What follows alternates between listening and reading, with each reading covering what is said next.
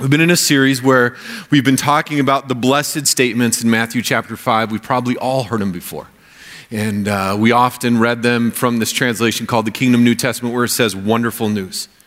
And what we've been saying again and again and again, because it really matters, is these are actual people in an actual crowd that Jesus is talking to.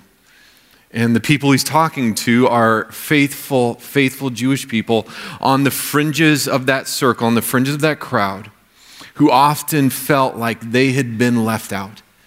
And Jesus is telling us something about his kingdom. The thing he talks about more than anything else, the kingdom of God. He invites people to follow him and live in the fullness of his kingdom. And that's where we come to as we come to this morning. And before I read our verses this morning, let me pray for us. Father, I pray that you, through your word, would speak life. God, where our hopes and dreams or our understandings of things get in the way, I pray that you would move in and you would speak goodness and life and truth, that we would follow you more faithfully. Pray this in the name of the Father and the Son and the Spirit, and all God's people said, amen. We are in verses 13 through 16. I'm going to fly through this. The second half of the message, I'm going to actually interview a friend. So we're going to fly through these few verses and hopefully get a sense of what they're about. Verses 13 through 16 are in reality a hinge. They look back to the Beatitudes, the blessed, but they also look forward to the rest of this sermon, which is so important to understand. So Jesus says in verse 13, "You're the salt of the earth." We've been coming off all these blessed or all these wonderful news statements where Jesus was looking at people in the crowd who felt like maybe they had been left out, left behind. And now he says, "You're." And if you think about it, what I think he's saying here is he's looking to the whole of this crowd, the whole of the people that are sitting out there who are Israelites, who are Jews. And now he's talking to the crowd. Now he's saying something they need to hear. And he says, you are the salt. And we know what salt does. It preserves, it flavors, all those things. If you've heard messages on this, it's really sat with the idea of salt and light. I want to look at a little bigger picture. But he says, you God's people, you the Jews, you are the salt of the earth. The word for earth literally means land. The place in which you're standing. You are supposed to be the salt of Israel. Being the presence of God and the hope of God in the place where you're at. That's what you're called to do. And then he says this, "But if the salt becomes tasteless, how is it going to be salty again? It's no good for anything. You might as well throw it out and walk all over it." And then another your statement. Looking them, God's people, and he says this, "You're the light of the world." So you're the salt of the earth. You're the salt of the land in which you live on, in which you actually have your house and your job and everything you do. You're supposed to be God's people there, living out the ways of God there. But now you are the light of the world, and the world is the word cosmos. You are supposed to be light in darkness everywhere. And it has this sort of movement towards the Gentiles. That's one of the big things in the New Testament. The Jews and the Gentiles, the Jews sort of thought God was all for them, and you keep getting pushed that God is not just for any one group of people. The God's story is a little bigger than that. So he says to this crowd of faithful Jews, you are to be the light to the Gentiles. A city cannot be hidden if it's on top of the hill. People don't light a lamp and put it under a bucket. They put it on a lampstand, and it gives light to everyone in the house. That's how you must shine your light in front of people. Then they will see the wonderful things you do, and they'll give glory to your Father in heaven. And the challenge to this crowd at this moment is to be the people that God had called them to be. And again and again and again, especially if you are a faithful first century follower of Yahweh, it all went back to Genesis 12, the promise to Abraham, the covenant, the agreement with Abraham. When God said, I'm going to bless you and you will be say it, blessing. I'm going to bless you and you will be a blessing to the nations. That was the core sort of reality of what they were called to be, what they were about, and they had lost focus. And the problem was, and I think we see in the text, we see throughout the narrative of Jesus, the problem was they had basically become like everyone else. Politics, power, infighting, zealots trying to overthrow government. The Essenes that we talked about last week, this group sort of retreating from everything, and Jesus is saying, no, there's a different way. There's a different way that I have come to show you. And at the end of the day, this is such a good word for us, right? What does it mean to be salt and light? And often we accommodate to our culture. We become too much like our culture that we lose our ability to flavor. We lose our ability to bring light in darkness. And I'm not talking culture wars. I'm not talking fighting battles. I'm talking about being salt and light, the presence of Jesus where we are. And it's interesting. I wasn't planning on doing this, but the more I got studying, you have to read a little bit of the verses that follow, because the question is how? If Jesus is talking to this first century group and he's saying you've lost your ability to be who you're called to be, then what and why and how? And verse 17 starts to get at it. Do not think that I have come to abolish the law or the prophets. I have not come to abolish them, but to fulfill them. If you're a Pharisee sitting in the crowd, you're like, yeah, game on. Jesus is about the law. For truly I tell you, until heaven and earth disappear, not the smallest letter nor the least stroke of the pen will by any means disappear from the law until everything is accomplished. In their mind, they're thinking all 600 laws and then all the different interpretations of the laws. And it just, it's big, it's large. 19, therefore, anyone who sets aside one of the least of these commands and teaches others accordingly will be called the least in the kingdom of heaven. But whoever practices and teaches these commands will be called the greatest in the kingdom of heaven. For I tell you that unless your righteousness surpasses that of the Pharisees and the teachers of the law, you will certainly not enter the kingdom of heaven. And if you were a religious leader, you're like, this guy gets it. But then he keeps preaching. And he starts quoting the law. You've heard it said, such and such. But I tell you this. He says, you know the word of the law, but you forgot the heart. God is about the transformation of the heart, which then connects to who we are and what we do and how we see something like the law. You see, in the first century, they're waiting for the Messiah. They're waiting for the deliverer. They're waiting for a king. And we often look at it, and often we'll look at it and we'll say, Jesus, some people say Jesus was just a good teacher. And they'll miss the fact that he's a revolutionary. But others will think Jesus is a revolutionary, and they'll disconnect it from the fact that he came to first century Israel to fulfill God's story, to be the hope that had been promised. And what Jesus is a revolutionary who's fulfilling the hope of Israel, that God's story is embedded in God's people. And you and I are God's people today. Later on in this sermon, chapter 7, verse 12, Jesus gets at the heart of the law. So in everything, do to others what you would have them do for you, for this sums up the law and the prophets. Later on, when Jesus is asked, what's the greatest law? What does he say? Love the Lord your God with all your heart, soul, mind, and strength. And then he gets revolutionary and he says, love your neighbor as yourself.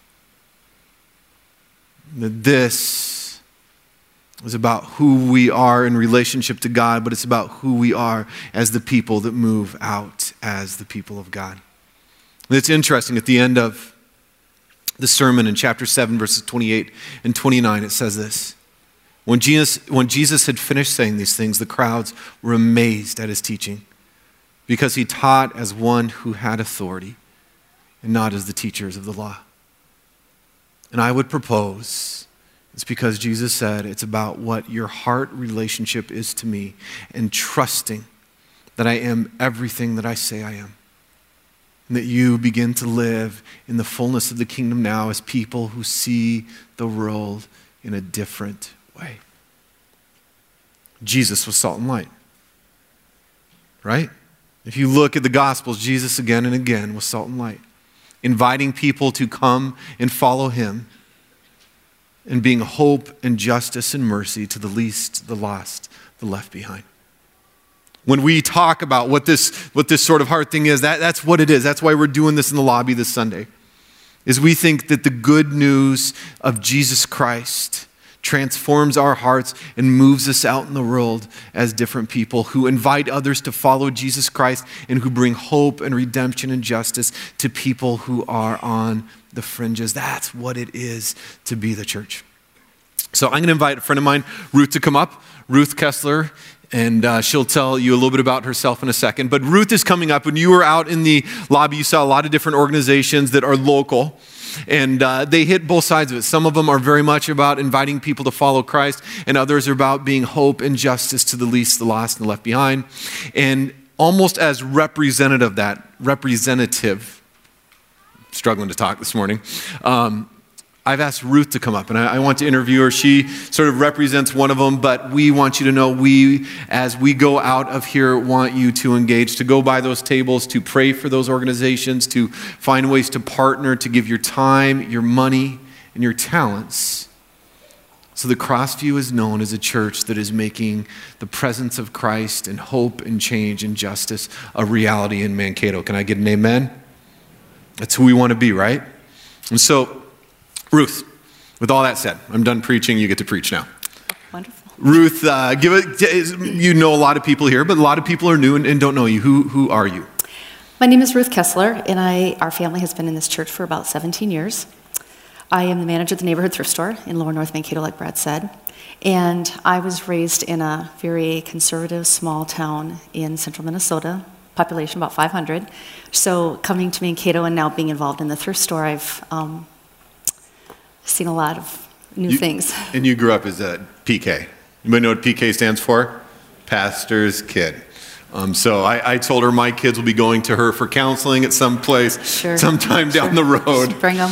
But yeah, what came from the thriving town of 500 to the city of Mankato. Sure. And what that journey and all that has looked like. I had a couple of people come up after the first service who know Ruth well and said Ruth was being too humble as she sort of shares her story. And that's the type of people we want to share their story, right?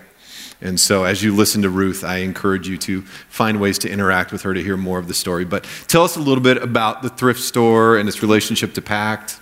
Well, PACT Ministries is an organization, nonprofit organization, that serves two purposes. One is the Food for All, monthly Food for All. The other one is the neighborhood thrift store. The thrift store was founded by a former pastor, Pastor Jim Dinsmore, in 1994, and the mission is to provide the most basic of needs for people, food and clothing and low household items. If you didn't get that, it's food and clothing, and I think one of the things that often we get living our lives in our neighborhoods and in our schools and all the places we do life, we forget that there are people among us that don't have a meal in our city, in our neighborhoods. And there are people, I had somebody come up who works with seniors, and she said often she'll bring a senior into Ruth who has nothing, is at the end of their rope, family doesn't engage much with them, and Ruth will help them find clothing and sort of get set with life as they're in a place where they just feel hopeless. So they PACT and the thrift store do some really, really cool ministry, and once again, as sort of representative of everything that's going on here. So give us a couple. Ruth and I got to just chat for this week for a while, and I love the stories. Give us a couple of stories. I think stories inspire us to be agents of change. Well, and stories are the fun part of it. Chris, do you want to put the food one up? There we go. We connect with a lot of different nonprofits in the community. We've also been blessed to connect with Cub and Hy-Vee, which provides bakery products on our shelves. And then the board has also allocated money for us to buy staples, cereal, peanut butter, tuna, mac and cheese, things that people can kind of just stretch their food a little bit. One guy came in one day and got a loaf of bread off the shelf and a jar of peanut butter and said, "I really want to thank you because now I get to eat this week." And I didn't take that lightly. I didn't take it was like a sarcastic or is capitalizing on free food or whatever, but it was really meeting a need. One of my favorite stories happened about 4 years ago. This young mom came in, it was towards the end of the day, and her cart was just heaped with baby items and baby clothes. And not being the shy person that I am, I walked up to her and I said, "Wow, it looks like you really found some good things." And she said, "Well, here's my story." She said, "I have a baby of my own, and he outgrew some of his clothes, so I wanted to sell them on Craigslist." And she's from Le Sueur. And she said, "I went to put them all on Craigslist, and things started popping up, people buying my stuff. And so she said, I didn't want to be scammed or taken advantage of, so I was going to go visit my neighbors and see what's going on. And she said, you won't believe the need in my own neighborhood. There was one guy who was losing his job. There was another family who was going to have a baby and didn't have a crib for the baby. Other people didn't have clothes. They needed clothes. So she said, I sold all my stuff on Craigslist, and I brought that money, and I'm going to buy things for my neighbors and give back to them even more. And this other customer walked by, and she said, I didn't mean to eavesdrop on your conversation, but I did, and here's $10 towards your effort.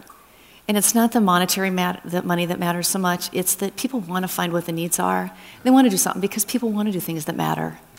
That we all want to be that, and sometimes it's just framing our life so that we can actually do things and be people that matter. So give us another story or two. There are a couple other really great ones that you were sharing. Yeah, we do connect with the customers. There's the regulars, there's the people you see, but sometimes those relationships aren't very deep, or very long lasting. Say have a good day, help yourself, whatever. But it's a lot with the staff and volunteers. And there's this one staff member who could not be more polar opposite from me. Growing up in little white Conservativeville, USA, 500 pastor's house. And I'm in this working relationship with this really big black guy. And we had a conversation one time, and Black guy, tell us where he's from, though. He grew up in the projects in Chicago. Project Chicago, small town Minnesota, 500. So little different cultures, I'm guessing. Yeah. She didn't have to choose her gang until she was 13. So go ahead. But I just want to connect with people. That's where I think the rubber hits the road. Yeah. And he was saying one time, we were talking about racism, and I'm clearly very naive about the whole topic. And he said, well, I just let people off the hook because when they say racial things, I just figure they just don't know any better. And I said, you know what? That's not right. Ignorance is not a reason to be mean to someone. So we just kind of agreed to disagree that he has no idea what it's like to grow up in conservative Christian, intact marriage, family, and I have no idea what it's like to come from where he came from. But we agreed to disagree and to just move on. The story's not over. But in the neat thing, as Ruth was talking about, that was this idea that they in essence, are trying to really practice dignity and humanity towards the other, where you get to know each other's story, right? Right, yeah. Right.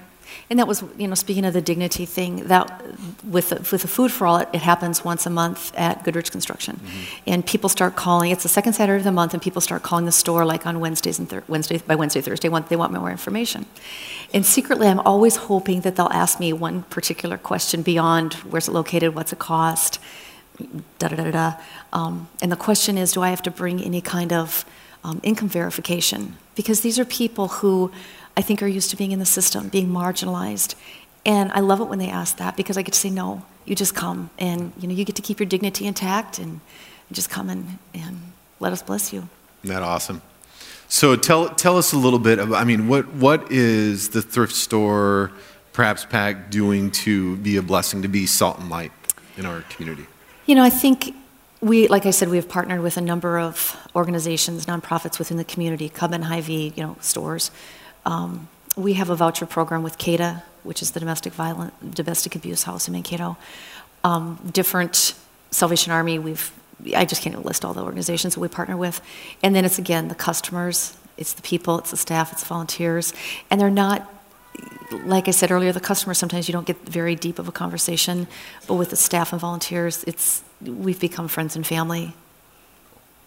Well, as you walk out of here this morning, let me just give you an overview of what's going to be there. We're going to go to the table and do a little more worship here. But to the right as you go out is Campus Crusade, InterVarsity, Cru, Young Life, and the Friendship Family Program. 900 plus international students at MSU. And if your heart is moved towards that and you want to leverage some of what God has given you, great opportunity. To the left is Gentle Shepherd, which works in prisons and with seniors, and some of these statistics around seniors that are just left behind, it will break your heart. Reach, which works with teens who are often homeless teens. Ava, which is around domestic abuse, and then PACT. And please, at the end of the service, take some time out in the lobby. If it's just praying for an organization, great. But I want to encourage you, families, small groups, individuals, find ways to make a difference in our community. It matters beyond what you know. Jesus, thanks for this time. Thanks for Ruth and her story and all you're doing through Pact and the thrift store, God. And for all these organizations and for us as a community, God, I pray that we would be the agents of change, that we would be your people and your will, inviting people to follow you and being with and for and about the people on the fringe. I give this all to you in your name. Amen.